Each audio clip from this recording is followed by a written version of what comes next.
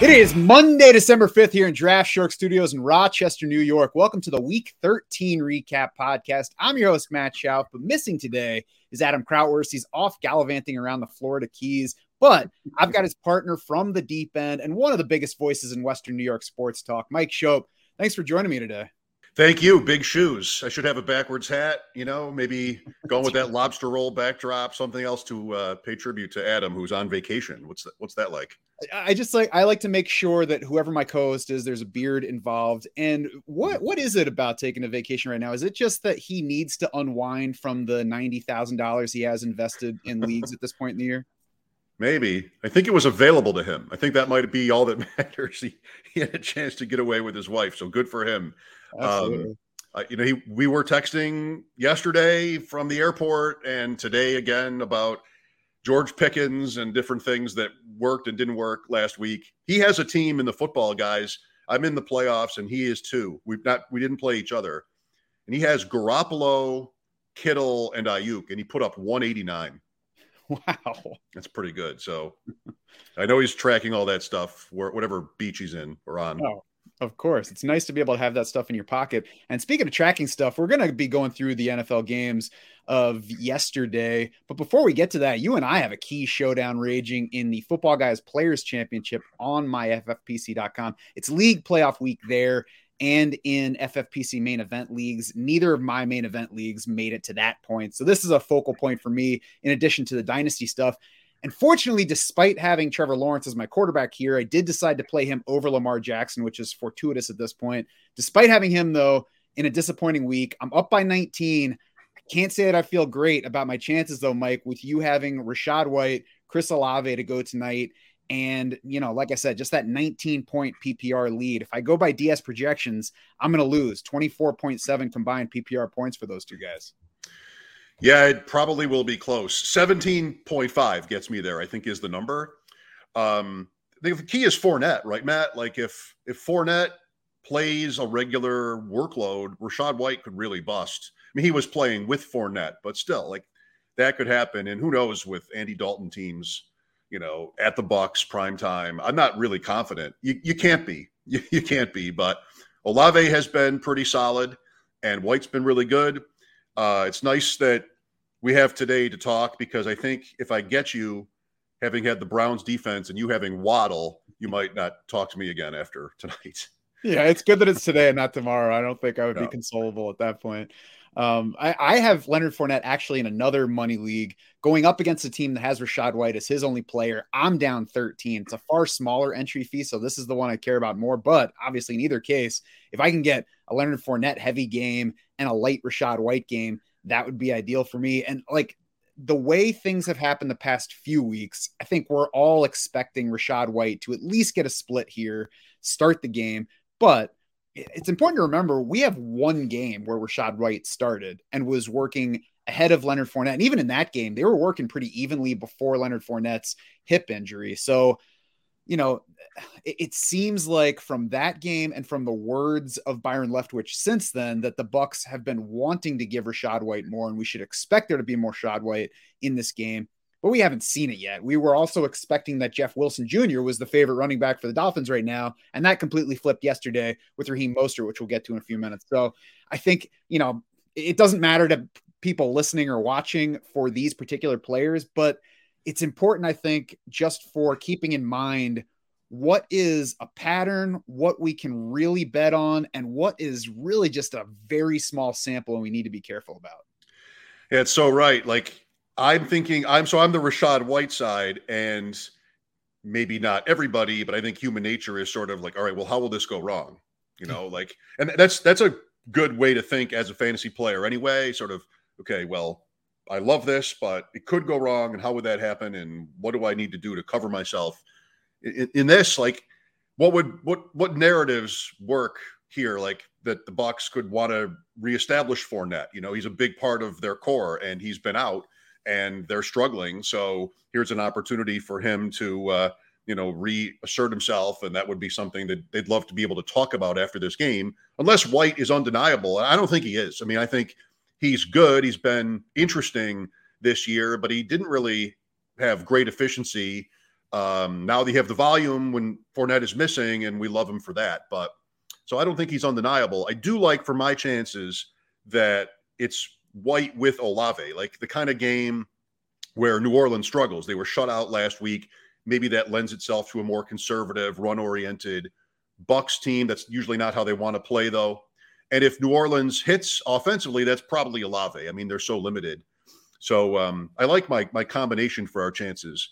A part of me wants to see you win, because in this format, you know, you can qualify for the sprint in the regular season, which I did, and you really could have, like, just a couple of bad breaks cost you that, and you need this win to be able to do that. So I don't know. I can't say I'm rooting for you, but I think you kind of deserve it. If you said you were rooting for me, I would know that you were lying. So I appreciate you not going that far. Right. So I'm glad that I can help set it up as kind of a win-win for you. The other thing to remember on the Bucs side too is that when we did see them split, it was the most run-heavy game of the year for the Bucs. So overall, they've been much more pass-heavy. And, you know, the other thing that could go Fournette's way is maybe they do split. Maybe Rachaad White gets more. Maybe Leonard Fournette is the lucky guy near the goal line. We'll see. The other part that I'm kind of, I don't know, clinging to for hope is both of these offenses are playing much worse than we expected them to. So this could just be an ugly game, which is kind of what I'm hoping for what I need from all these guys. Ugly game. Leonard Fournette hammers in 2 touchdowns on his 21 yards rushing. And, you know, I get a little bit of money for the holidays. Before we move on from it, just quickly, I have a main event team with Louis G that is in the semis, and our team trails by 0.3. We have Godwin. They have Kamara. And we have Olave on the bench. Is there any way? I don't want to, and I don't think you would recommend it, but because I have the option, I want to make sure I think it through. Is there any way you would switch from Godwin to Olave? I would not, and it's because it looks like Marshawn Lattimore is going to play for the Saints. He has owned Mike Evans in their matchups, so it should be a Chris Godwin friendly game. So I think regardless of what's on the other side, it should be a good volume outing for Chris Godwin. Do you like Kamara at all tonight in general? I want to, but he has basically one really good game this year. So like is the wrong word, but he certainly has receiving upside. I wouldn't bet on the rushing at this point, but he certainly has target upside if the Saints decide to go in that direction. He did okay in that area last week. I have another team with Kamara, so I'm split. But if this, for that other game's purposes, if this turns out to be, and it's happened so many times with the Saints, like where they're down, the Arizona game, where they're down like 20 points or even like 10 points late third quarter on, and just every other play is a short pass to Alvin Kamara, I'm just going to lose it. Like that's part of his value when that happens. But I don't know, it'd be a tough way to lose. Welcome to the high volume fantasy play where somebody is helping and hurting you in every single game. It's funny. This is the time of year where, you know, where families around more, we've got more people around when football's on TV, and somebody inevitably is like, "Hey Matt, you got anybody in this game on your fantasy team?" Like, yes, I have somebody in this game on my team. I have somebody in this game playing against me. I honestly don't know who I care about more, because at this point, I prefer to not get too deep into exactly what I need that given week, because then it just makes the whole game less enjoyable for me. I'd rather check back at the end and be like, I was so close for that, or thank goodness that guy went off, just because there are so many different guys in play. And, you know, you throw in the people that you recommend during the week, which a lot of times bugs me even more when I tell somebody this guy over that guy and it doesn't work out. Even if I have a good week, I'm like, I can't believe I told that guy, that quarterback. Yeah, that might even hurt more when you've given advice to other people professionally. But I haven't matured to the level of being able to put my phone down on Sunday afternoon. Like yesterday was a day for it. The Bills were off, so I wasn't working. But I was like I went to a place where I could see every game, every minute of every game, every play, at least for the early game. So hopefully that helps me have this show with you today, because there was no game yesterday that I didn't watch. Do you play these at all, like Adam, where you're hedging players that you're going against this week? Because I know he would be all about hedging Chris Olave and Rachaad White on the other side of our matchup if he were sitting in my seat. You mean in terms of prop betting? Yeah, betting the overs on the two guys that I'm hoping are going to go under. Yeah, I mean, there's nothing wrong with doing that. I never think to do it. I don't spend enough time on prop bets to sort You're of. You're not enough of a degenerate yet that it's just automatic. I guess that's right. I mean, I could find time for that just within my fantasy time because I spend too much of my fantasy time rereading lineups and rethinking the same things. Like really, I could be more disciplined and structured about that. So that could happen for me someday, and it wouldn't cut into other parts of my life, which I really can't afford to have fantasy football do anymore. I don't have any other parts of my life that can afford to have, be sacrificed or compromised any further. I do think that I could stand to do a little bit more hedging, just in best ball drafting and all that. So I'll be looking at underdog pick'ems tonight. I'll be looking at sleeper over unders. I was looking at them before this show. We've got a lot of the yardage lines are lower for guys on sleeper than underdog. And by the way, if you're looking to play either of those, like if you are trying to hedge on somebody tonight, or if you're just done for this week and you need a reason to like Saints Buccaneers, you can go to either of those. You can click on the links for either underdog or sleeper play at the bottom of this podcast. You'll get your full deposit matched with the promo code Draft Sharks. I like playing them there. Like I said, the yardage lines are a little bit lower on sleeper. So if you're looking to play some overs, maybe go to sleeper over underdog. If you're looking to play unders, maybe you feature underdog. I was interested to see too that neither of those has lines on the Buccaneers running backs, either one. So I'm curious to see if those get added throughout the day, but I thought it was interesting that they don't list either Rachaad White or Leonard Fournette right now. I guess that's just got to be the uncertainty over Fournette's status, right, Matt? I mean, if they want to know for sure if he's going to play, or maybe as we get through the day, Adam Schefter will report it or something, and that will suffice. I'll try to look really quick here to see if like one of my betting sites has a prop bet on those guys. Yeah, officially questionable, of course. We're talking about Fournette like he's definitely going to play. He did practice in full all week, but it is officially questionable, so there is still a chance. I'm certainly, obviously, as I talked about, hoping strongly that he plays in this game. So at BetMGM, rushing yards, Rachaad White 39.5, minus 120. Fournette 37.5. All right. Minus 110. To score a touchdown, Fournette plus 125, White minus 125. White's the favorite between both teams to score a touchdown. Then it goes Fournette, Evans, Kamara, Taysom Hill. Mm-hmm. That guy. Plus 150 is all you get for Taysom Hill touchdowns tonight. Because I'd be scared to bet against Taysom Hill in that area if I were the sportsbook as well. That's Juwan Johnson being out probably a little bit. Yeah, I mean, does it even make that much of a difference for him? Because he hasn't seen more than 2 targets in a game, so he's not really a tight end. So It probably that probably helps Adam Troutman a little bit more than Juwan Johnson. But we should probably move on from Bucs Saints because most people, I think, listening or watching, do not have as much of a pony in that race.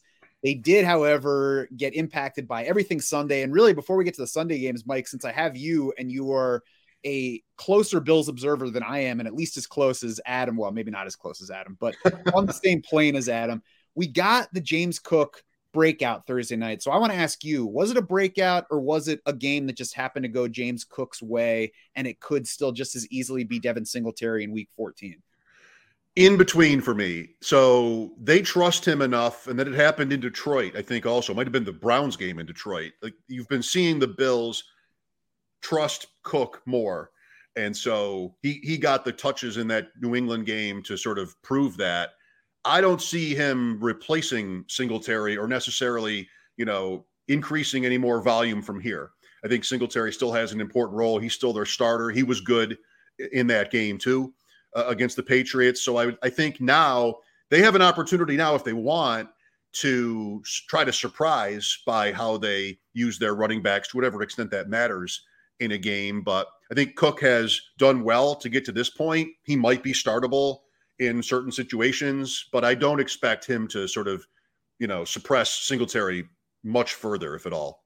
Yeah, I mean, it's worth remembering. He flashed in that game. He had the bigger yardage than Singletary, but they were still even in playing time. He edged Singletary by 1 carry. Singletary did get the rushing touchdown, 6-2 in targets for James Cook. So I agree. They're both kind of in that usable range, but it's a range where it's tough to bet strongly on one over the other. If you were choosing, let's say you're looking at, RB 28 to 30 range, are you playing James Cook over Devin Singletary against the Jets in week 14?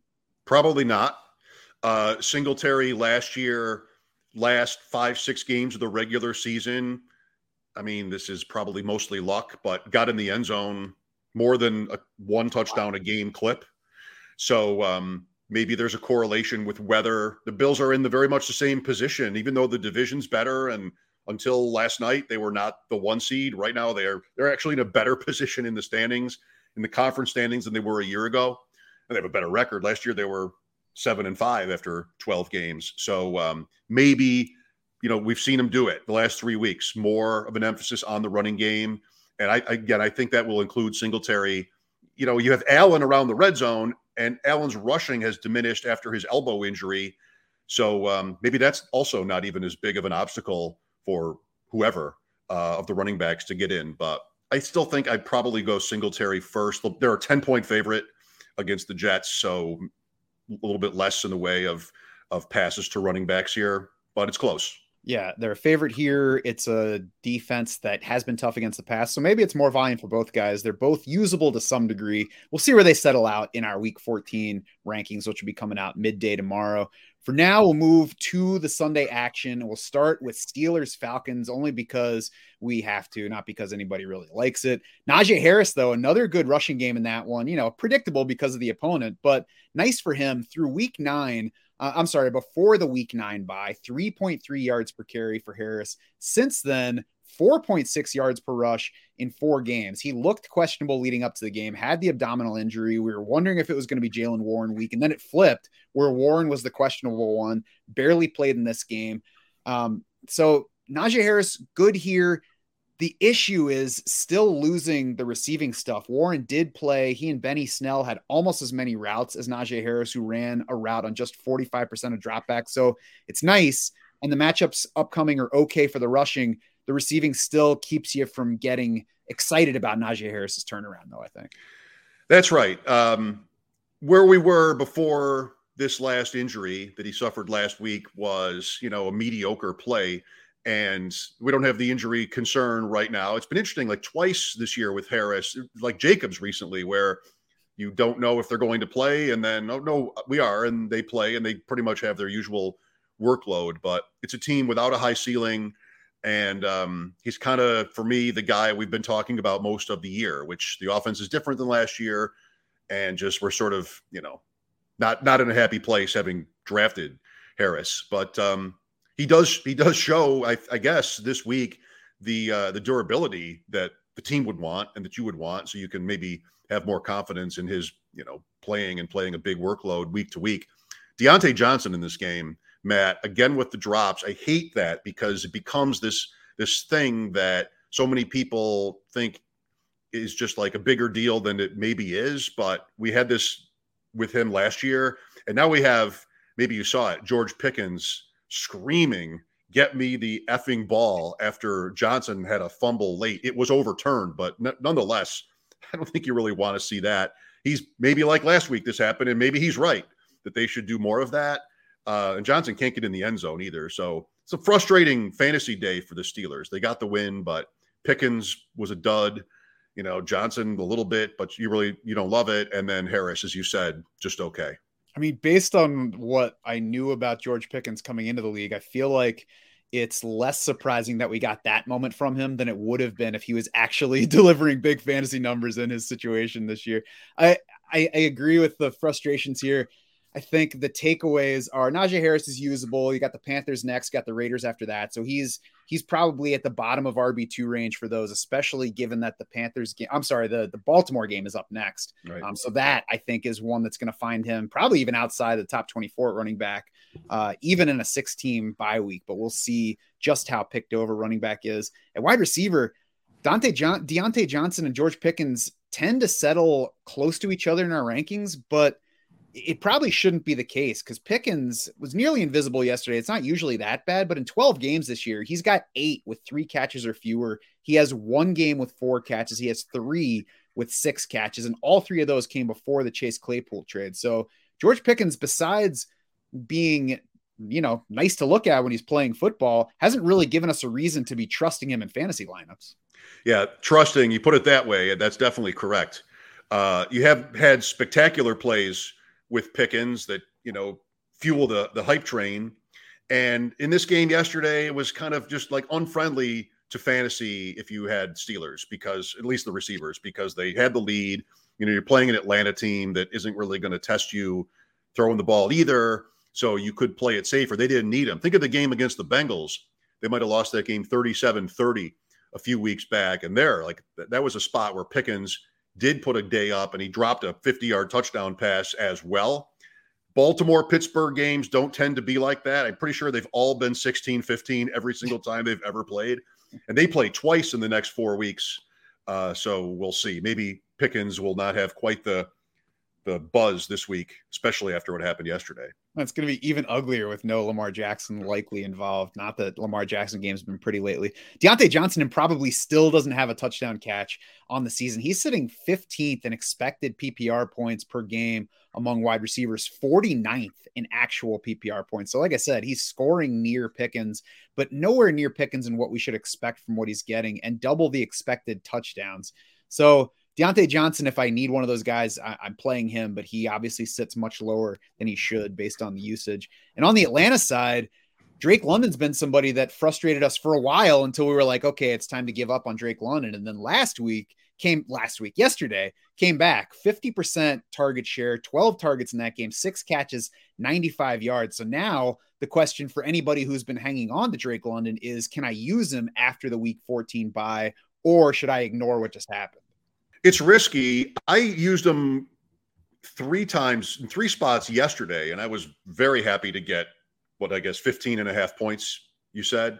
So, you talk about trusting. That is not a team whose receivers I want to be able to trust or feel like I can trust. But he's good, and rookies get better. I mean, whether it's London or the Treylon Burks path this year, I know he was injured. Of course, Christian Watson, quintessentially, you do see that growth sometimes. Atlanta also may end up making a quarterback change here, which I think probably wouldn't be bad for him. London is one of these guys like Pickens, maybe even like Deontay Johnson, who you sometimes feel like you have to play. There is the potential for a high ceiling, but it's unlikely. Yeah, I hope that there's a QB change here, not because Desmond Ridder, I think, is necessarily better than Marcus Mariota, but it's different. And we've had a lot of weeks to know what things are going to look like with Mariota so far. And it's going to be a whole lot of running and conservative passing. He's even he conceded that about himself, about the way he was playing when talking about Kyle Pitts a few weeks ago. So at the very least, a shift gives us, some chance of more downfield passing, taking more chances. With Drake London, it would be easier for me to believe that things were trending up or had the potential to trend up, but he started the season hot. 5.3 catches, 71.3 yards, 0.7 touchdowns per game through the first 3. Since then, and before yesterday's game, he had been averaging 2.8 receptions, 24.9 yards, and 0.2 of a touchdown. So the targets had been disappointing. The playing time has still been there. I don't trust the situation or the amount of passing that we get. I'm glad that we get a bye week to kind of mellow out and assess things, see if Atlanta changes anything, see if Arthur Smith says anything. Overall, though, I think that it's Drake London's probably going to be in that wide receiver 35 to 40 range for me come week 15. You mentioned the target share, at least yesterday. That was promising. You had Zacchaeus for 5 targets and nobody else over maybe 2 or at least 3. So at other times this year, that's been divvied up differently. Promising for him on that front, and hopefully it just improves. They are off this week, as you said. Also worth noting that Pittsburgh's been a positive matchup for wide receivers. No defense had allowed more fantasy points to wide receivers before yesterday. New Orleans, Baltimore, the next 2 matchups, they're in the same range if you look at our adjusted fantasy points allowed, but they play less man defense. According to Pro Football Focus, London has been targeted at a higher rate versus man than zone. So, it's a couple games where it might not go his way quite so much, especially if Marshawn Lattimore is back, all the way back for the Saints in that game. The other big takeaway for me from this game was Cordero Patterson, who last week we were like, oh, his targets are back now that Kyle Pitts is out. This week, targets dissipated once again. So Cordero Patterson, do not count on him getting thrown to. Yeah, that's tough. Atlanta, in many ways this year, has been a real headache. And that's another one, right? Who understands his talent and wouldn't want to throw him the ball at all in a game you're losing? It's every week with the Falcons and at some point like this. So very frustrating. Yeah. And it's one of those offenses too, where you don't worry about missing a huge game. So I'd rather lean away from them if possible. There haven't been too many of those games like at the beginning of the season.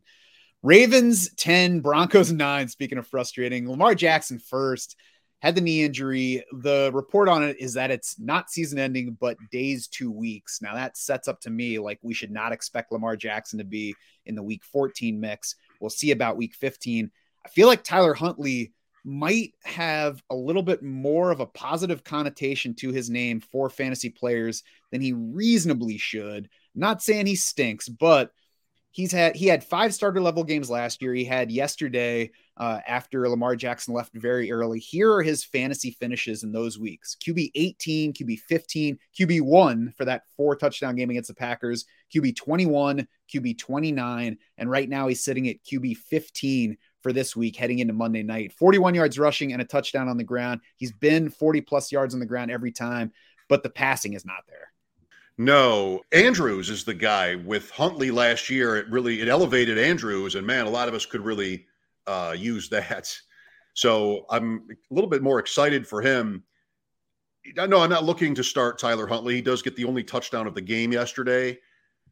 I just think like the Baltimore running backs, Matt, what an awful year. I mean, it's been, the running game is so associated with the Ravens, but it's been near impossible to know what the usage is going to be going back all the way to the beginning of the season. Yesterday. Okay, well, Gus Edwards. Nope. I mean, just like it's split up. And more importantly, it's just so ineffective. It's really hard to understand. And Jackson this year has been, it seems, more reluctant to run. When the game is on the line, the Jacksonville game, he'll do it. Not that he's healthy right now, so not as relevant, but it's just been a very frustrating team. And they almost always win. Like, it's like Atlanta is a poor man's Baltimore, where we have all these complaints all the time. Why don't they, add wide receivers? Why don't they do this? But they have led. Well, they had led by 10 points or more in their first 8 games, and they had a 9-point lead last week. Yesterday was different. They're not trending up, but just a difficult team. Andrews is the one guy, we all want to go with. We're not taking him out, and maybe Huntley sort of saves him, so to speak. It's nice that he's at a position where it's easier to just leave Mark Andrews in there, and you're not, at wide receiver, you could have conceivably other guys that you're comparing him with, but at tight end, you're just leaving Mark Andrews in there. I agree with the backfield. I thought Gus Edwards was just going to be somebody that we could not get excited about, but use more often than not on teams where we're not stacked at running back. But he started yesterday's game, and then Kenyon Drake worked ahead of him as the primary guy over the final 3 quarters, wound up doubling Gus Edwards' playing time in that one.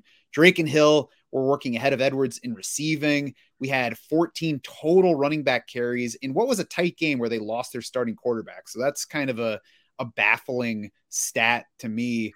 Pittsburgh in week 14, a better run D. So I'm just going to avoid this Baltimore backfield for that one and see where we go. And you may get Dobbins now. Yeah. That doesn't help, right? Maybe it does. Maybe getting another guy in there is just like, okay, now I just know we can't trust anybody. I can't bet on any of them getting to 12 carries. I will just, if you really want one in DFS, fine, but I'm going to stay away. It's just that they have been so ineffective, and without the threat of Lamar Jackson, that will not get better. Speaking of not getting better, it's astonishing how bad the Broncos are. And it's to the point where they're not even worth talking about on offense. We did have Cortland Sutton go down with a hamstring injury. We had Jerry Jeudy come back from injury. And, it's just like irrelevant. Dulcich, at least, for a barren position. But Sutton, this is the first time in like a month where I wasn't like, hey, Greg Dulcich, maybe. Yeah, I mean, that started well and finished very well, like relative to tight end production that we're used to. So I guess like he would start in the coming weeks unless something changes here. But the running backs it's impossible. Jeudy barely, Sutton a bagel and an injury. It's so bad. I want to sue the Broncos. I've wanted to sue them since the opener. I feel a lot of teams are just flatline or dial tone, and maybe they disappoint you. This team all season has made me angry. I don't remember the last time where I've looked at a team and thought, you guys really need to fire that coach before his first year ends. I mean, I'm sure that there have been other times, maybe I was just too young to be thinking about it, but I'm normally like, let's give him a shot. But there is absolutely nothing to look to here for optimism. And it feels better to know that they have a 6'7" burner inactive every week in Alberto on an offense that cannot score a touchdown. That just adds to it. Maybe you should ask for his release like Baker Mayfield this week. Yes, maybe you should have asked for that a long time ago. Yeah, that's just hopeless. Well, let's move on to the Packers 28-19 win over the Bears, where A.J. Dillon has been hopeful lately, doubled Aaron Jones's carries in this one, second straight strong fantasy outing for him.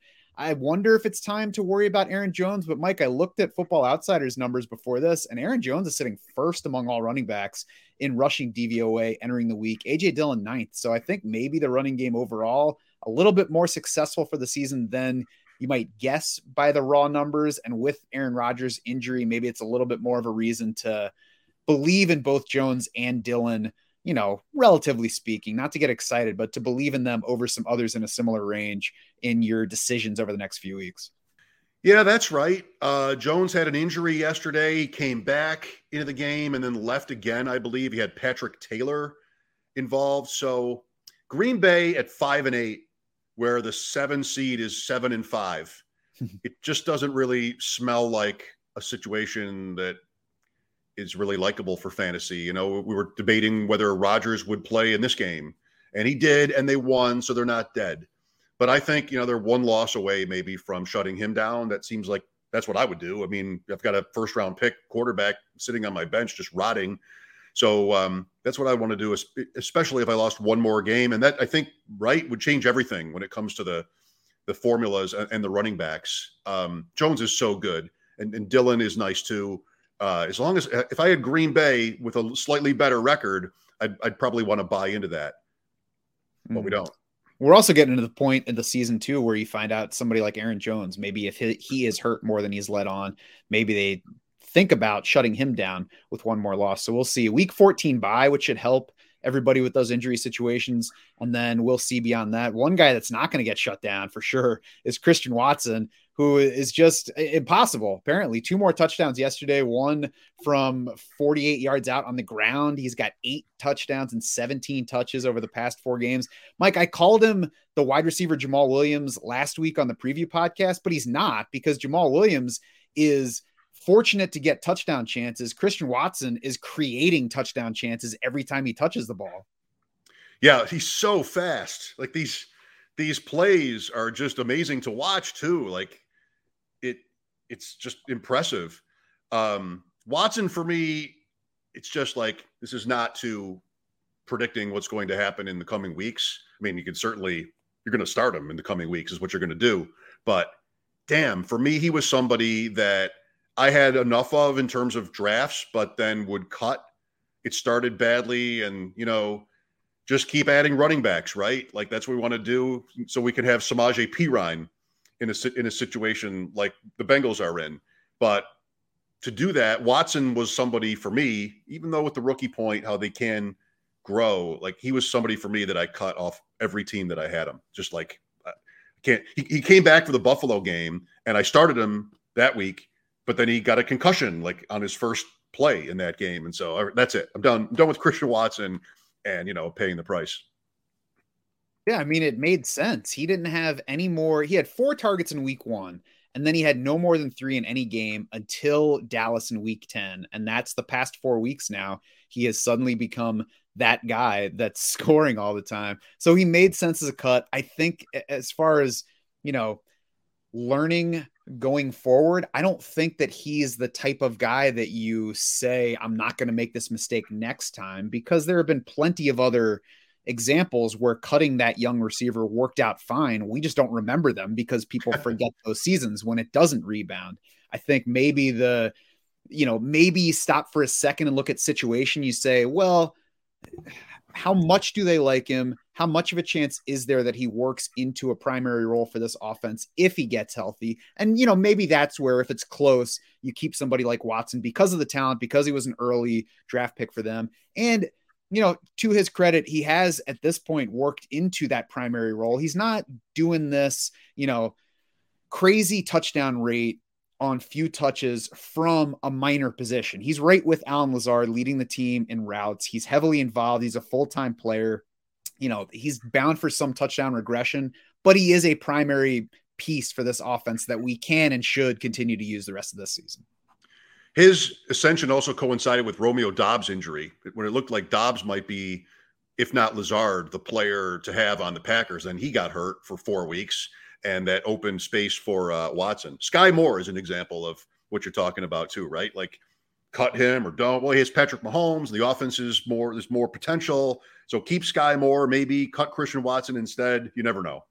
Yeah, we'll get to both of those guys in a few minutes, but Christian Watson looks good the rest of the way. Like I said, bye this week, but Rams, Dolphins, Vikings after that, Lions in week 18 if you play that far. So I'd probably have Watson in most of my lineups beyond that. On the other side of this game, welcome back, Justin Fields, 55-yard touchdown run. Didn't even play especially well. It was, mostly efficient, 20 to 25 passing for 254 yards, but also threw a pair of picks. But that rushing, I mean, I know he's not going to give us a 50-yard touchdown every week, but I can't say in any given week that he won't give us a 50-yard touchdown run. He ran only 6 times, but that big one saved you, like we were wondering about his shoulder and what would they do. And maybe it's right to have thought that they would slow down his rushing, but he hit, and he just looks so spectacular when he gets out field. So, yeah, I mean, you're playing him with confidence, I think. Yeah. And they said he was healthy. They get a week 14 bye now. He should be better for week 15.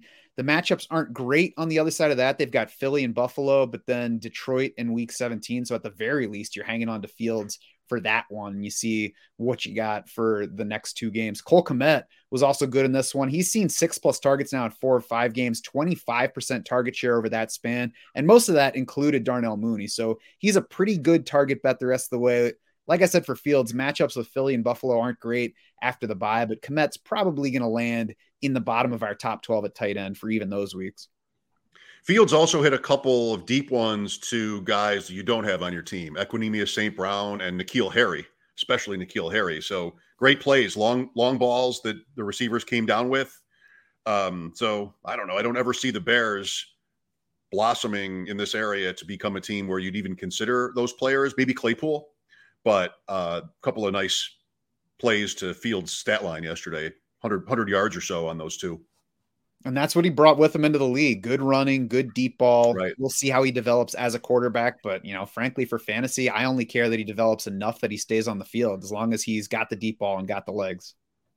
Same. Yeah, just a really exciting player. Good for the Bears to get to this point with him after early in the season. It looked like maybe they were even going to sabotage with Fields, but it's worked out better than that. Lions 40-14 over the Jaguars in a game that didn't seem like it should go like that, but that's what we got. DeAndre Swift, I think, is the biggest story from here for the Lions. Played his most snaps since week 1, played more snaps than Jamal Williams for the first time since week 2, led the team in carries, tied for second on the team in targets. So last week, we were still in I don't trust DeAndre Swift territory. Now, I would say he's at least a starter for week 14. And then, assuming that goes well, probably a starter the rest of the way. But we'll see how week 14 goes first. Detroit has Minnesota at home this week. They've been a really fun team in fantasy right from week 1. Just shootout games, especially their home games, and a lot of different guys involved. Jamal Williams season. I agree with you on Swift. I mean, I think that's trending up. Amon-Ra St. Brown, just amazing. 2nd-round pick at the latest next year, I want to say. Jameson Williams, what was it, Matt? Was it 1 target? Do you know? I saw 1 play where they threw it to him. I know he was barely on the field in this game, but maybe that becomes something. Chark had a day against his former team. It's 14 rushing touchdowns for Jamal Williams. How are they always at the 1-yard line? What does Detroit do where every time you look up or, first time I looked up at Detroit yesterday, they had 1st and goal at the 1, like right away. And of course, Jamal Williams, almost automatic. I think Jameson Williams is going to wreck that because I think their secret is having wide receivers that are decently fast, but not world-class fast. So they get tackled at the 2-yard line, then it's Jamal Williams territory. So now Jameson Williams is going to wreck that by taking it all away. Jamal Williams, very excited about that. Draft Sharks Invitational. He's a player that I had a lot of. We talked about him on our roundtable stuff in the summer. It's a little shaky right now with Swift, of course, totally healthy and working his way back into more volume. Yeah, you want to keep, I don't know, it's going to be nerve-wracking to sit Jamal Williams because he did score again yesterday and he scored early in the game. It's a 4th straight game with a touchdown, league leading 14 rushing touchdowns for the season, but he also saw his fewest carries since week 8, tied his 2nd fewest carries all season. And this is where he's been in the few games where DeAndre Swift has been healthy. 11 carries in week 1, 12 carries in week 2, 11 carries yesterday. Those are really the only 3 games where we got a full DeAndre Swift. So I think that's where we should set our expectations for Williams. It doesn't mean you can't use him, but it certainly means less of a chance that he's getting the ball for a guy that we already knew was touchdown dependent. So I know that I'm going to get questions every week going forward. Should I start Jamal Williams or this guy? Jamal Williams is going to be a comfort level call against most running backs and wide receivers if we're talking flex going forward, because if he doesn't score a touchdown, he's going to give you 3.5 points. Just a glorified goal line back right now. No targets in a game where they threw 41 times. Yeah. And you mentioned a nice game for DJ Chark yesterday. I would be careful about him. It was just a 14.6% target share for Chark. And as you alluded to, it was the first game for Jameson Williams. He barely played, but I mean, I would assume that he's going to have more of a role going forward. So if I'm in like a league of 14 plus teams, if I'm in a league that plays more than 3 wide receiver spots, then I think Chark gets interesting. Otherwise, he's probably somebody that I'm not bothering putting on my roster at this point. Yeah, he was on the field a lot, but it's hard with Detroit. Like all these different guys and Justin Jackson, if you want him, and different tight ends. Like there's so many different ways it can go, except St. Brown, who seems undeniable. Yeah, he's going to dominate. Jared Goff is an option this week against Minnesota, especially with 6 teams on bye for the final bye week. Doubt he's going to sit any higher than QB 15 beyond that. So grab Goff if you need him this week. Certainly downside risk to him always, but don't get excited about him down the stretch. Browns, Texans next. And you look at a 27-14 Browns win. Wait, you think Matt. Oh, good. Were you just being nice, not mentioning Evan Ingram? Yeah, I guess I should. I think I mentally moved on from Trevor Lawrence's disappointing game. Right. And then I was like, forget the Jaguars. Your guy, Ingram, though. I mean, he got the touchdown.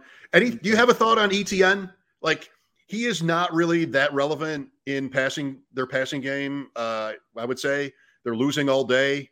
Like, do we deserve more there? Are they misusing him? I'm not sure I could say that. I feel like maybe we're learning this year that in terms of ETN as a pass catching back, it's not elite.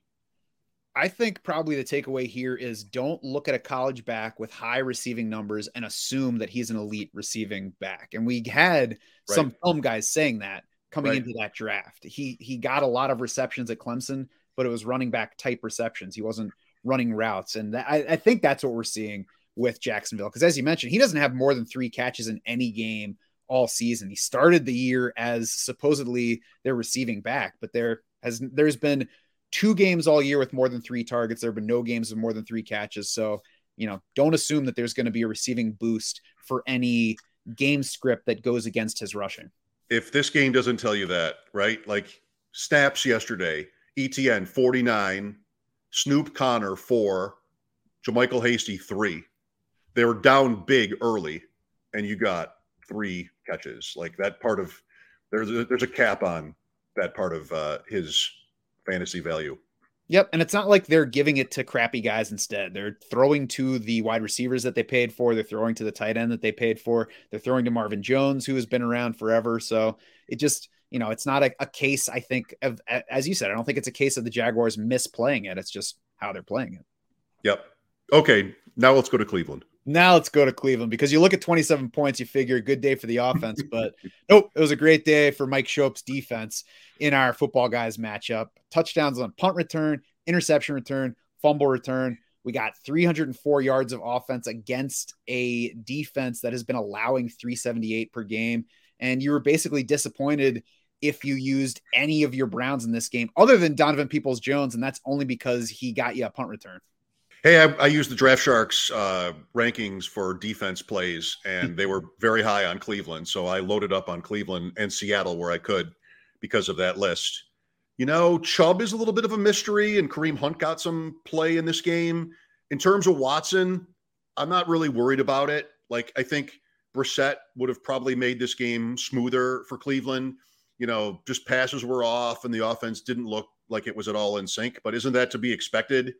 And they were able to win anyway in Houston. They're not dead in the race, 5-7. I mean, 7-5 is the 7 seed in the AFC. So I think they still have some life. They have the Bengals this week, and I feel like Watson will get going. I mean, he's always been an elite fantasy quarterback. So a lot of emotion in Houston, I'm sure. And I'm not going to take away anything negative in terms of fantasy football from his game.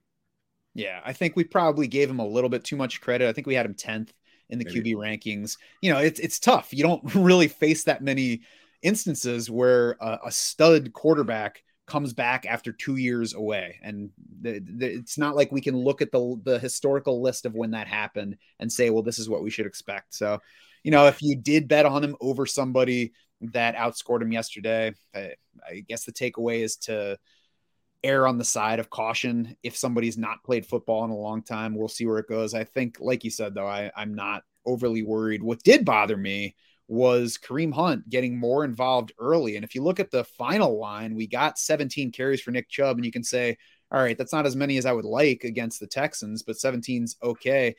But in the first half, we had Kareem Hunt a lot more involved than he had been. 5 carries, 3 targets versus 8 carries for Nick Chubb in that portion. I don't know why that happened, because we had been getting a lot less of Kareem Hunt. Right. In week 1, it would not have surprised us. In the first half of the season, it would have been less of a surprise. But at this point, against that opponent, we were not expecting Hunt. I mean, it's sort of frustrating for me because he was a guy I had drafted a lot of also, and it just never really happened. And then people who study the efficiency were saying it's kind of on him, like that he isn't earning more volume from the Browns. But in this game, he got some, and Chubb did get to 80 yards. That game being in Houston, Matt, like to Watson again, like just what a way to break back in. Had to be just, I don't know. I don't want to sound like I'm defending him, but just had to be really challenging. 80 yards made me mad for Nick Chubb because I had lots of underdog pick'ems going with him in them, and it seemed like his line was set below his yards per game for the year. And he's facing one of the league's worst run defenses. It seemed like such a gimme, but then that's why none of these things are actually gimmies, I guess. Just break one. That's all you want. Just he really had a tough time. Like, what was his longest run of the day was 21 yards. Okay. But come on, I could have a 21-yard run against the Texans. Against Houston. Yeah. On the other side, we did get a mild rebound from Dameon Pierce, 73 yards on 18 carries for him. One more carry than Nick Chubb in this loss. 3 catches for 22. That followed 2 games of less than 20 total yards for Pierce. The matchup certainly helped. The Browns are the weakest against running back scoring in the league. And of course, the matchup next is not nearly so good, Dallas, but it at least gives us enough where we can say Dameon Pierce is not dead. We still have to weigh him against our options for that Dallas matchup. But, I guess he at least didn't run into at least didn't definitely run into the rookie wall yet. Yeah, that's right. You know what you're getting with Pierce. You really pretty much need a touchdown. You're not getting targets. You're playing on the worst team in the league.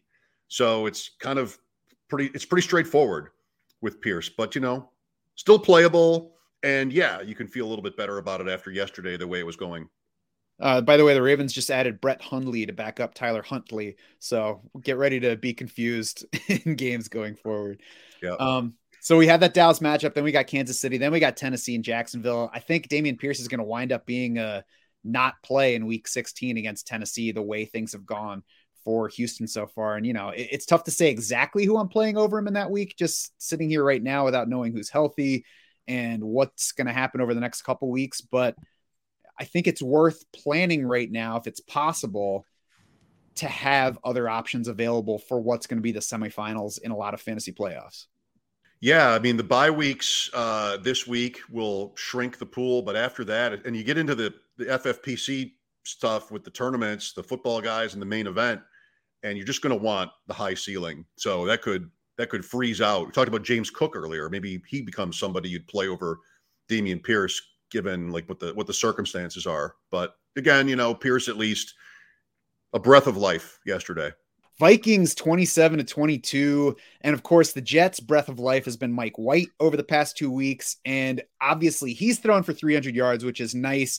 Not many people really reaping that benefit in their lineup. What we're getting is Garrett Wilson brought back to life. Huge numbers against Minnesota. And the quote from him after the game, talking about Mike White, I know I'd go to war for that boy. He's got something special about him. So Garrett Wilson loves him some Mike White right now. And it's hard not to love Mike White for bringing that Garrett Wilson to us. Right. Did they ask Elijah Moore about his chemistry with Mike White? Did he say, like, I don't know, I don't get the ball? Can you say I that don't again? think anybody talks to Elijah Moore anymore in Oh, New so York. sad. 2 for 7 on 6 targets yesterday for Moore. He Wilson did have is one where he could have, I think it could have been a touchdown, but he didn't get his second foot down. Maybe it wasn't a touchdown. Maybe it was just a catch at the sideline, but didn't get his second foot down when it certainly looked like he could have. That's not good. Wilson is really a star. Like, just watching him is a treat. So good. And every fantasy player wants to see Mike White stay in over Zach Wilson or even Flacco. And, you know, Garrett Wilson's comments and players wearing T-shirts with Mike White's name on them is just, it's almost like they're just screaming at management, leave him in. And so they easily could have won this game yesterday. They were behind throughout. They had 2 late drives. The first time they got stopped, got the ball again, got right down to the red zone, and easily could have beaten Minnesota to go to 8-4. Like, they're interesting. Now they go to Buffalo, which good luck, but Minnesota won there. They could have won the game yesterday. Wilson, really nice. I mean, in terms of dynasty, what a great year. Olave and even London, you know, hasn't had quite the high ceiling games, but so many guys just getting started on Jameson Williams and Pickens and everybody. There's a lot of talent. Yeah, we expected this to be a nice class of rookie wide receivers. It's nice to see it paying off already. This was a nice game for Corey Davis as well. 5 catches on 485 yards on 10 targets. The volume definitely helped him though. 58 total pass attempts for the Jets. So just a 17% target share for Corey Davis. Not ready to play him. But you know, Mike White's helping everybody, I guess, right now. Zonovan Knight too, the running back. He looked good, I thought. I mean, He had one big run to pad his stat line, but he also caught 5 passes, which I didn't think they were going to use him in that way. Again, the game script helped. So he's playable now, I think. He is. We'll see about Michael Carter for this week if his ankle's ready. Right. And that's going to make it challenging if he is. But if he's not, they said it was going to be a committee, but it sure looked like Zonovan Knight with some other guys joining in at some points.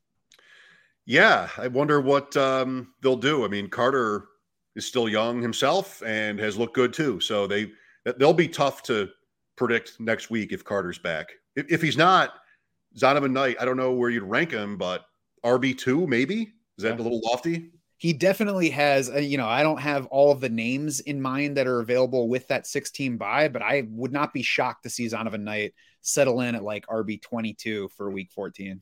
They're at the Bills, and the last drive they had against the Bills, they ran right through the Bills to win that game earlier this year at New York. So, like he's an interesting sort of out of nowhere. He's all the time we all spend on this. You get to Thanksgiving, and you've never heard of a player who might be really relevant in the playoffs. And it's just another one of those marks in favor of running backs don't matter. And that's not so much a ding on Zonovan Knight as it is, there are these guys out there that can play well enough to maximize what's available. Right. On the Vikings side of this one, there's nothing revelatory. I think the Jets D remains a challenging matchup. It was a down day for Justin Jefferson, but he still got to 7 catches, still scored in the second half to save his fantasy line. Down day, but nothing that you adjust anything off of. And really, I don't have any other takeaways from this Vikings offense. This is my first time hosting the Monday show with you, the recap show. I often watch it with Adam on, and I felt like, all right, I know what it's supposed to go, how it's supposed to go. I'll want to make just a couple of notes for every team. What's the most interesting fantasy takeaway from this team? For the Vikings, I just wrote, okay. Like Cook, okay. Jefferson, okay. Hawkinson, okay. Cousins down, I didn't learn anything about Minnesota, which is fine. Yep. They are what they are. You know who you're using basically. And when it's a tough matchup, you should probably lean away from it in close decisions.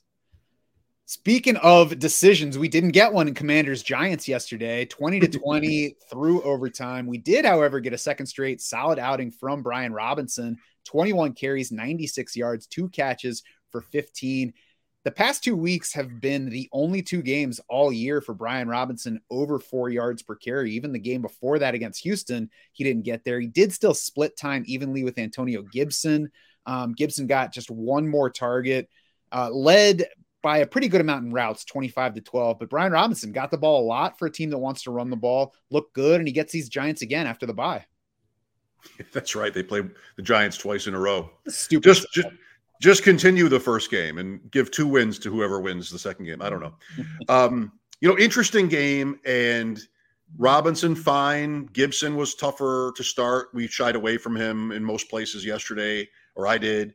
But the receivers, McLaurin had a great game. Samuel and Dotson were usable. They were nice if you started them, I think, for what you got. So that's sort of like talking about the Jets and how Mike White brings their passing, their receivers to life. And Heineke kind of does that too. I think he's pretty terrible. Just watching that game, the throws are all over the place, but he's scrappy. And in terms of fantasy, you want to see him stay in, I think. Yeah, I don't think that we're in danger of getting Carson Wentz back in there right now. The volume was a lot different yesterday than it normally is. 41 pass attempts are the high since Taylor Heineke jumped in. His previous high was 33. Back in his first start this year, he's been under 30 in 4 straight games before yesterday. And by my count, at least, he had 21 attempts in the fourth quarter alone of this game against the Giants when they were en route first to the tying TD and then trying to win the game. So it was nice to get the numbers we got from all Terry McLaurin, Jahan Dotson, and Curtis Samuel. I would expect that we're only going to get McLaurin supported going forward, but we also did get the 3 wide receivers working ahead of Logan Thomas again in routes. So that's the way that Washington started the year, with those 3 wideouts as kind of their primary 3 route runners and target options. Volume might not support it, but it's maybe the takeaway here is forget Logan Thomas exists. Maybe. Good point on the length of this game and the situation. They ran 85 plays yesterday. So I know we usually deal in percentages, but that total helps. It's good to keep that in mind, probably not looking at that, repeating itself too often. Mm-hmm. On the Giants side, Darius Slayton has topped 60 receiving yards in 5 straight games. That span began with week 8, the first time he hit 70% playing time this year. He has been above that level of playing time every week since. He's also wide receiver 22 in total PPR points over that span, with just 1 touchdown, 32nd among wide receivers in target share in that time. So he's getting his value from his downfield game. 18.2 yards per catch makes him a little bit flimsy, but the Giants need him for targets. Next 4 weeks, fine. Philly, Washington, Minnesota, Indy. 2 of those I think are negative matchups for wide receivers. It's the 4th toughest wide receiver schedule going forward by our adjusted fantasy points allowed. I still think Slayton's going to be at least in the wide receiver 3 mix over all of those weeks.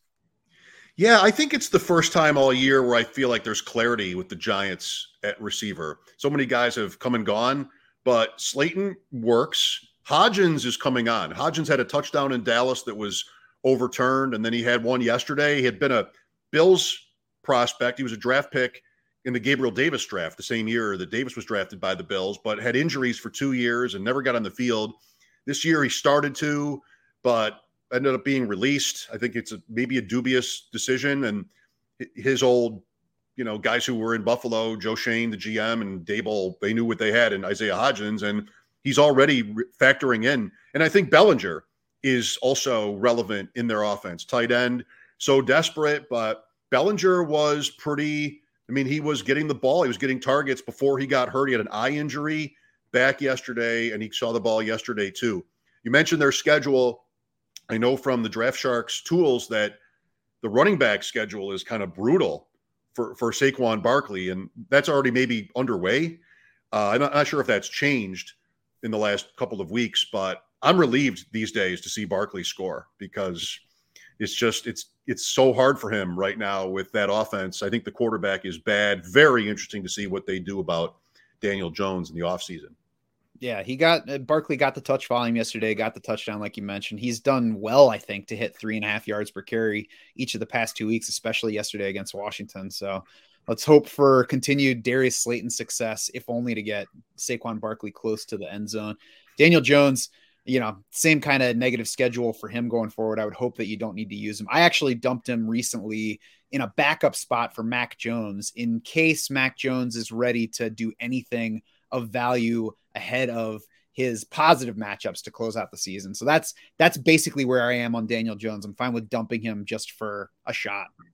At least you get that rushing. That seems to be a big part of the offense is Daniel Jones running design plays. Eagles 35, Titans 10. Philly's passing game dominated in this one. It's nice to see when they headed into a poor rushing matchup. There's still, I think, some concern if Philly can't run the ball. What are they going to do? Here was the answer here. We had a predictably down game for Miles Sanders, but I don't think that you should worry about that when he's actually had 3 down volume games among the past 4, and all 3 of those came against tough run defenses. Washington, Indy, Tennessee. So it's nice that he got the touchdown in this game. And the matchups look better the rest of the way. The worst remaining one is against Dallas in week 16. And the first meeting, Miles Sanders carried 18 times for 71 and a touchdown. Great performance. I mean, it was A.J. Brown. What I love about the Eagles, you have Hurts and these guys in fantasy. Like Jalen Hurts is almost an MVP in fantasy. And twice yesterday, they missed on a deep ball. And then the next play, like there was A.J. Brown out of bounds, right back to A.J. Brown after that. Before that, the Devontae Smith long touchdown, the first score of this game, was preceded by a deep ball to Quez Watkins that missed. Like, let's just run it again. they are so confident, down, confident, and just like we know who we are and how we're going to play here, and just reminiscent from Tennessee standpoint of their loss to the Bills, where just like they were outclassed and a good team went big play on them right over the top, and that game was over.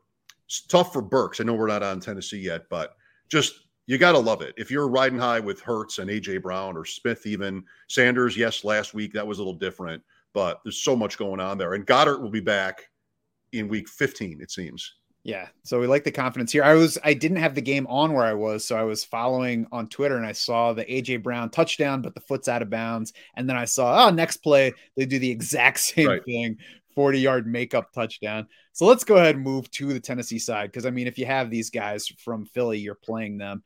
Treylon Burks, like you mentioned, a tough game for him, did have a concussion here. And I think that he's droppable, not because of the concussion here, Mike, but because there just hasn't been enough to cling to before that. And it kind of goes back to what we were talking about with Christian Watson. You like the talent, you like that they drafted him in round 1, but the touchdown he caught in this game was his first this year. He's topped 4 catches once. He's topped 55 yards in a game twice. He's 49th among wide receivers in target share, and that's adjusted for missed games. And it's in a low volume offense. So he's going to need to dominate target share to get enough volume here to be a guy that we start. So at this point in the year, I think it's time to stop waiting for Burks to help you, but to, in cases where you need something, go ahead and dump him for something that can actually help you. I want to see what they say about his injury, this week. There should be an update. And if it sounds like he'll miss a game, because it's bad enough for him to do that, then maybe I would say that. But it's possible that he won't. And like I think he was in a position here to do really well yesterday with the way they were losing. I mean, Derrick Henry with 30 yards rushing, it could have been a big day for Burks. The catch on which he was injured was amazing. So I want to hang in there if I can, if it's possible. I think the thing that makes it tough, though, is now with the concussion, he's probably out for week 14. So then you have to decide whether to start him right away in week 15. And, just the issues. He's not a must drop. And, I think it's tough to draw that line here. He's not somebody you have to drop for whatever. But if you're like, I really need this second defense to set up my matchups for each of the next 2 weeks, or I really want to get this handcuff running back. If the question is it okay to drop Burks for that guy? I think it's a yes. Okay. Derrick Henry, I think, is even more frustrating because I'm not sure what we do about him. Just 2.8 yards per carry over the past 4 games, under 40 rushing yards each of the past 2. And none of those 4 run defenses the past 4 weeks rank higher than 15th in DVOA right now. Next week, Jacksonville sits 13th in run defense DVOA. So it's the best run defense that he will have faced by that measure, at least since week 7. I don't know that we can bench Derrick Henry, though. We just kind of have to say, crap, I hope that things go better the rest of the way. You got the big catch last week. He did fumble on his way in to add to the overall. So absolutely. Yeah. I wouldn't be able to take him out.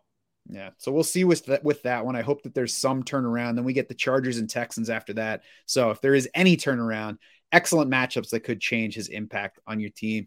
Seahawks over the Rams by a lot less than it should have been, 27-23. Kenneth Walker's ankle injury is big news here. We don't know yet the extent of it, but it's never good when a guy is officially ruled out before the end of the game. So we'll watch that. DJ Dallas also hurt an ankle, but then returned later in that game. So we've got him. We've got Travis Homer if he's back. We've got Tony Jones, who was in place instead of Travis Homer yesterday, who was inactive for that game. This is not a backfield where I'm interested in any of the handcuffs. If it's not Kenneth Walker, Mike, I don't want anybody. I agree with that. There was an update while we were talking about Walker, but it doesn't really help us. I think Pete Carroll said, I believe I read that it was a foot injury. I'm not sure what that changes, but yeah, I'm the same. I wouldn't want to start anybody there except for Walker. That passing offense, though, it's like Miami has this thing where it's Tua, Hill, Waddle, and you just know it, and it's awesome. Philadelphia a little bit with their guys, and Seattle. And like, how good is this? Metcalf, Lockett, Geno Smith. I mean, Fant a little bit, but it's so reliable, it seems, Matt. Nobody wants to, not nobody, but people are sort of dubious about it because Geno Smith, but he continues to put up huge passing yards, even without really any running, definitely startable, and great days for those receivers yesterday. Yeah, and I mean, the Kenneth Walker injury could just propel them further by leaving no running game for Pete Carroll to lean on more than they reasonably should. Right. They have Carolina at home Sunday. Mm-hmm. Go get it. On the other side of this one, Cam Akers out of nowhere, 17 carries, 60 yards, but most importantly, 2 touchdowns on the ground. I think that probably says more about the Seattle matchup going forward than it does about Cam Akers. I mean, just a week ago, Kyren Williams was the guy leading the backfield. Now, I would love to forget about this backfield, but Thursday night they host the Raiders. So if Cam Akers is going to lead the backfield, he's potentially usable. Yes. Did he lead it by a significant margin, though? I know Williams was on the field 3rd and long kind of situations and didn't really get, I'm looking now, let's see, he got 3 carries for 9 yards, no targets. Well, that's not great, but I feel like it's still up in the air. I wouldn't be surprised if Williams and Akers flipped this week for whatever reason. So this week, the counts are 46 snaps for Akers versus 18 for Kyren Williams, with Akers leading in both routes and carries. So, again, like if you just look at that, it's like, oh, okay, they want Cam Akers to be in charge. But a week ago, it was like, oh, okay, they want Kyren Williams to be in charge now. So whatever way we go, we have to make sure that we realize we're talking about a 1-game sample. Yeah, I wouldn't want to take Akers' day as anything I want to act on. Maybe the matchup forces you into it, but I'm not trusting it. Yeah, I think if you're playing one, it's Akers over Kyren Williams because we go with what was most recent, but I'm not reaching for either guy to play over somebody that's been helping me to this point. Tyler Higbee, his routes rebounded some in this game, still just 55.5% of dropbacks in what's a positive matchup for tight ends. So nice that he did something, tied for the team target lead with just 5 targets, 19.2% share. So we like that number, but it's a team that's not going to pass well. It's, like I said, still a low route rate for tight ends. So don't get excited about Tyler Higbee. Incredible to look at the Rams skill, like their depth chart from the Super Bowl and then yesterday. And just like very obscure, Austin Trammell, just the most obscure names, Wolford and Bryce Perkins at quarterback, and just all of it, except for Akers and Higbee, I guess Van Jefferson. It's really just like, who are these guys? Yeah, that's a shame, really. 49ers, Dolphins. Speaking of who are these guys, who's playing quarterback for the 49ers now? Because Jimmy Garoppolo broke his left foot in that game. He's done for the season. Brock Purdy time in that game. 25 of 37, 210 yards, 2 touchdowns, 1 pick, 67.6% completions, 5.7 yards per pass attempt.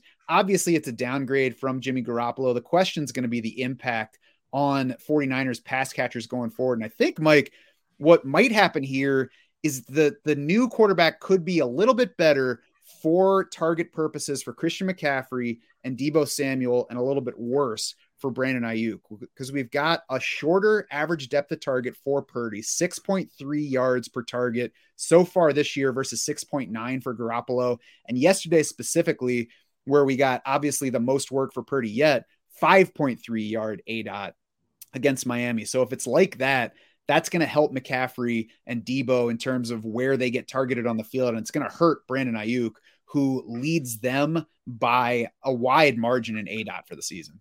Yeah, that makes sense. You'd expect a guy, he was Mr. Irrelevant, the last pick of the draft, Purdy. You'd expect somebody at that sort of draft level to rein it in, not going to be throwing the ball downfield very often. There is speculation today that it could end up with Baker Mayfield, who was released by Carolina. We'll see if he gets claimed by them or another team in front of them in the line.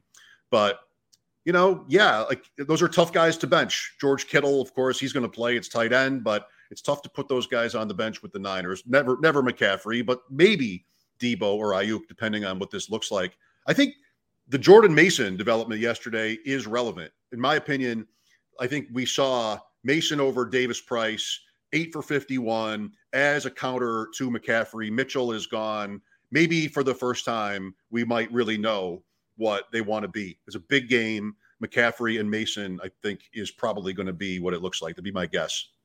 Yeah, and I don't think that I'm playing Jordan Mason as a standalone in fantasy lineups because he did just get the 8 carries to 17 for McCaffrey, but this is the time of year where it's fine to go ahead and stash him as a handcuff in case something happens to McCaffrey. Obviously, we would get Tyrion Davis-Price involved if McCaffrey were to go down, but looks like Mason is finally the next running back up after being active, but almost only a special teams player all year to this point. If they don't trust the quarterback much at all, maybe you see a heavier run attack like when Mitchell. I mean, I started Mitchell at least once after McCaffrey was there. He had the one game where everybody was sort of dumbfounded by how many carries he got. So, I'm not going to want to start Mason this week, but he is interesting, I think. Yeah, interesting for sure. On the Dolphins side, Tua left the game with an ankle injury. The early word is that he expects to be ready for the Chargers game in week 14, so we won't worry about that too much right now. Jalen Waddle also left this game, but then came back with the leg issue. So not too worried about anything on the Miami side. The biggest takeaway is Raheem Mostert taking the backfield back over from Jeff Wilson Jr. in this one. Had been dealing with an injury for a while, but when Jeff Wilson Jr. first arrived, I don't think Raheem Mostert was really injury limited. So he beat Wilson in snaps and pass routes in this one, beat him 7-1 in carries in a game that just didn't go the way of the running game at all. I mean, we'll see. It's one game. It's a little quick to say, oh, it's Mostert now. But if I'm choosing between them for what's a high ceiling matchup for running backs against the Chargers next week, I'd have to lean Mostert. It's so tough to attach any rhyme or reason to these things. We're half of the teams in the league, maybe we're talking about, all right, what does this game tell us about what they are going to do next week at running back? And we're talking about the Rams and the Niners and the Dolphins and so many other teams. Green Bay is like so hard to know. I wouldn't be confident at all. Right. This game yesterday for Miami, they did not convert a third down. They had 46 plays of offense to San Francisco's 84. Like, it was just a game where they could not get rolling. And if it just was like, you stay out there. I mean, it could have been the kind of game for Miami where there's nothing meaningful about what the running back usage was. That said, it's hard to trust Jeff Wilson next week, right? Like, I mean, he had 1 carry for 3 yards, just a total dud in an important fantasy week, or even Mostert. But like, I don't know. I would want to find, prop bets maybe or something like that on Wilson next week, because I think this might have been the kind of game where there really are no takeaways. Yeah, it's tough to know. I wish that it weren't so late in the season so we could have some time before the playoffs to assess it. And I mean, it'd be nicer too if they had a negative matchup in week 14 where we didn't have to worry about it so much. But Chargers, a high upside matchup. Bills have been a decent matchup for running backs after that. And then Green Bay in week 16, another high upside matchup. So let's hope we at least get some answers before that one. Yep. Bengals 27, Chiefs 24. Chiefs went with their second most run-heavy approach of the season, a 61-39 pass run split. That trailed only their week 4 game at Tampa Bay, where we had the huge CEH stat line in a lopsided Chiefs win. They had been 71% pass through week 9, just 64% over the past 4 games. So for whatever reason, the Chiefs are leaning a bit more toward the run. And, we've had wide receivers in and out because of injuries. Travis Kelce is also down 2 catches per game between those 2 spans of games that I mentioned. It's kind of like Derrick Henry, where you don't do anything with it. You're still playing Travis Kelce, but at least for DFS, I think it's something to be aware of. Yeah, just a really tough game, Kansas City. They've always been hard to predict when it comes to wide receivers, and that's no less true than ever with Juju's game, and just it's hard to know. Pacheco seems solid. Who do you start with confidence on the Chiefs? Kelce, of course. Mahomes, of course. Pacheco, maybe. Like, it's hard after that. I think that the recent run lean makes me more confident in Pacheco than I was a week ago, especially now that he's scored twice from inside the 10-yard line in consecutive games. He's got 14 plus carries in 4 straight now. He's averaging 4.8 yards per carry over that span. Got the 2 short-ish yardage touchdowns, as I mentioned, and perhaps most importantly, the 6th best running back scoring schedule the rest of the way by our adjusted fantasy points allowed. And if you look at it game by game, the 2 meetings remaining with Denver look like they're negative by adjusted fantasy points allowed, but the Broncos are allowing 4.6 yards per carry to running backs for the year. They're 17th in run defense DVOA, according to Football Outsiders. So I think the matchups might even be better than they look for Pacheco the rest of the way. And they don't score, Denver. So it's more reason to expect a game like last week's when it was Chiefs-Rams, and you can just sort of slow play it. Pacheco, yes, but receivers, big question mark. Juju Smith-Schuster did get back to the lead wide receiver position for this one, so I think he's the guy if you want one. Sky Moore, still 4th among those players, 0 targets on his 10 routes. He's somebody that I'm not bothering rostering at this point, which has been my stance on him through the past few weeks, too. We'll see if we get Kadarius Toney back. It'd make it more complicated, but also more exciting. Bengals side, the only question is whether Joe Mixon's concussion has him back for next week. I would have guessed that it will. It seemed like he was close this week, but didn't quite get there. So I assume we'll get Samaje Perine back to the backup role. We got Jamar Chase back, and we got him at regular playing time in the target lead for this game. Yep. Chase, Higgins, 100%. Boyd, just a tough drop yesterday, but still playable. I wonder if Perine has done well enough to keep a role with Mixon back.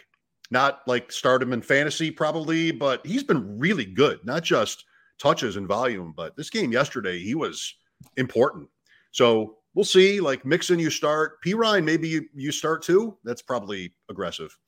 Yeah, I think you need to be hard up to start Perine. We've seen a couple times here and there where he gets more involved than we want him to be if we have Joe Mixon. So I wouldn't be surprised if we get games where he gets, 6 to 8 carries or 3 catches, something like that. But more of a pain to Mixon than a standalone guy, I think. Could he, I know this is sacrilege on a Draft Sharks podcast, but could he ever play over Mixon? Remember earlier in the season, and Mixon was always like the least efficient and yards after contact, worst. Like he had some of the worst stats. Then he had a 5 touchdown game, and he's Joe Mixon. But I think Perine's been really impressive, and I think that's an interesting conversation. I think it's a conversation for Bengals coaches. I mean, Mixon's got the money, he's got the production, he's younger. So I think that once he's back in there, he's good to go. Raiders 27, Chargers 20. Josh Jacobs just puts up another entry in favor of injuring your calf before you go to play running back in a football game, Mike. Yeah, wow, what a story this year. There are guys I regret not having drafted more often. Jacobs is not one of them because I think it's maybe hard to hear, but like I just feel like it makes sense to me why I didn't end up with Jacobs more. Roster construction and things. Guy like Amon-Ra St. Brown is somebody I think I should have been drafting more often. But he's just been great. And Devontae Adams is great. Huge result for people who made that late first round pick on Adams yesterday. Man, massive. And Hollins even got a usable workload in this game, I think. Yeah, I think after the season, we'll start looking more at what we missed, what people missed about Josh Jacobs, what you can take away from that for drafting next year. But yeah, for now, he and Devontae Adams are dominating things on the Raiders offense, and they're difference makers in fantasy any week where they have a positive matchup like they did here. On the Chargers side, Justin Herbert, his second most passing yards of the season, still expected to get Mike Williams back at some point. He's been delivering on what we knew was supposed to be a positive end of the year schedule for his numbers. Austin Eckler, I wonder, I don't know if I've noticed how weak his rushing has been this year. It's been masked by his receiving and his continued high touchdown rate. His carries per game are down versus last year. His yards per game are down versus each of the past 2 years, but his receptions per game are at a career high. So, I'm not sure that it means a whole lot, but it's something to take note of, I guess. Yeah, he's held up this year at least. And so we've always sort of, for 2 years, been sort of making sure we extra careful. We have support behind Eckler. At least he's been able to make it into December. Great job. Josh Palmer in this game with Mike Williams still out seems like, relatively impressive. He's been safe to play. And I am worried that I'm about to crap out here on my computer. So I'm hoping we can get to the end any second. If it happens, buy in advance. If it happens. Speaking of behind Austin Ekeler, Joshua Kelly reclaimed that number 2 running back job in this game. So I think this is a time of year where he's a solid handcuff. If you want to drop somebody that's probably not making it into your lineup, like I would drop Sky Moore for Joshua Kelly if I have Austin Ekeler, or if I just have shaky running backs where Joshua Kelly would be a potential upgrade if he's the Chargers starter for me. Yep. I think that's right. On the other side of this game, I would not bother with a Raiders handcuff because I don't think if Jacobs goes down, I don't think it's either Zamir White or Amir Abdullah. I think it's them and Brandon Bolden all working together. I mean, I've had Zamir White taking up space on many rosters this year. It's not happened yet. Gerald Everett got a yardage bump, but same role for him. He's a solid option as long as the volume stays up, and that's going to happen. The Chargers are second in the league in pass attempts right now. They'll be leading the league if the Bucs throw any fewer than 41 passes tonight. Finally, in our slate of games, Cowboys 54, Colts 19. Mike, I looked at the live betting for this one. The Cowboys had a line of 6.5, and I was like, maybe, but I didn't. Probably because I lost on the Jaguars plus 15.5 as a live bet earlier in the day, but I was sure kicking myself pretty quickly. Yeah, I mean, I had on our WGR show Dallas minus 9.5, the pregame line. And I thought I was beat. Like that game through 3 quarters was 21-19. And then Dallas scored 33 points in the 4th quarter. Just all kinds of stupid things started happening to the Colts. Man, Indianapolis has been a ride this year. Dallas, fine. Gallup had a game. We'll see what happens with Odell Beckham, Pollard and Elliott, of course, Prescott and Lamb. Like it's all good. I don't know if you see it differently. I don't know. What did Schultz put up in this game? Was there much of him? I'm not even sure what the numbers were for him. I didn't even look. I mean, we had less than 200 passing yards from Dak Prescott in this game. So I'm not even sure how much it tells us. I will say that last week, Jared brought up Michael Gallup as a pickup for the rest of the way. And I was like, I don't know how much Michael Gallup's going to do for us. So maybe it's a lesson to listen to Jared more than me. 2 touchdowns. Schultz, by the way, 2 for 33 on 6 targets. Hey, we'll take the 6 targets and forget about the 2 catches as far as I'm concerned. Okay. Indy? Yeah. Otherwise, fantasy-wise, I think the big takeaway is to not worry too much about Michael Pittman on the Indy side. We know the Colts stink. They were facing the best defense in the league right now, at least by some measures. So if you're disappointed in Michael Pittman's numbers, and obviously you are if you used him, just know that Trayvon Diggs shadowed him in this game. So beyond this, they've got the Vikings, Chargers, and Giants, and there's absolutely nothing scary matchup-wise. Man, what a team. Matt Ryan pulled, coaching changed, Matt Ryan back in, looks good, then doesn't. This was a disaster. Yeah, I think calling the Colts a disaster is the way to assess that one. And we'll use the guys that we've been using. Jonathan Taylor remains in play. Michael Pittman remains in play. Don't reach too far for other guys in that group. That's going to do it for this week 13 recap edition of the podcast. Remember to hit the links below for sleeper over-unders or for underdog pick'ems. Get your first deposit matched. If you don't hit the link and you just visit them, you can also use promo code DraftSharks to get that deposit match 100% up to $100. Give yourself a reason to care about tonight's game, even if you don't have any fantasy outcome riding on it. Or if you do, hedge. Take the Adam route and hedge. Then it's on to week 14. Of course, you got 6 teams on bye for the league's final week of buys. Very important week for fantasy football leagues everywhere. So be looking for the rankings. They will come out midday Tuesday. As always, we'll have quarterback streaming options. We'll be talking about the defenses that you can pick up both for that week and the weeks beyond as you set up for your fantasy playoffs. And of course, the free agent finder is live right now to help you with any week, whatever you need. You can sort by rest of season, current week, next week. You can check in on every single league that you play in, find out who's available, find out who we say you should pick up. I appreciate having Mike show up with me in place of Adam on today's show. Look forward to talking to Mike and Adam again, both on this show and then as we get into our playoff strategy and all that after the season. For Mike Shope and the entire Draft Sharks crew, I'm Matt Schauf saying thanks so much for swimming with us.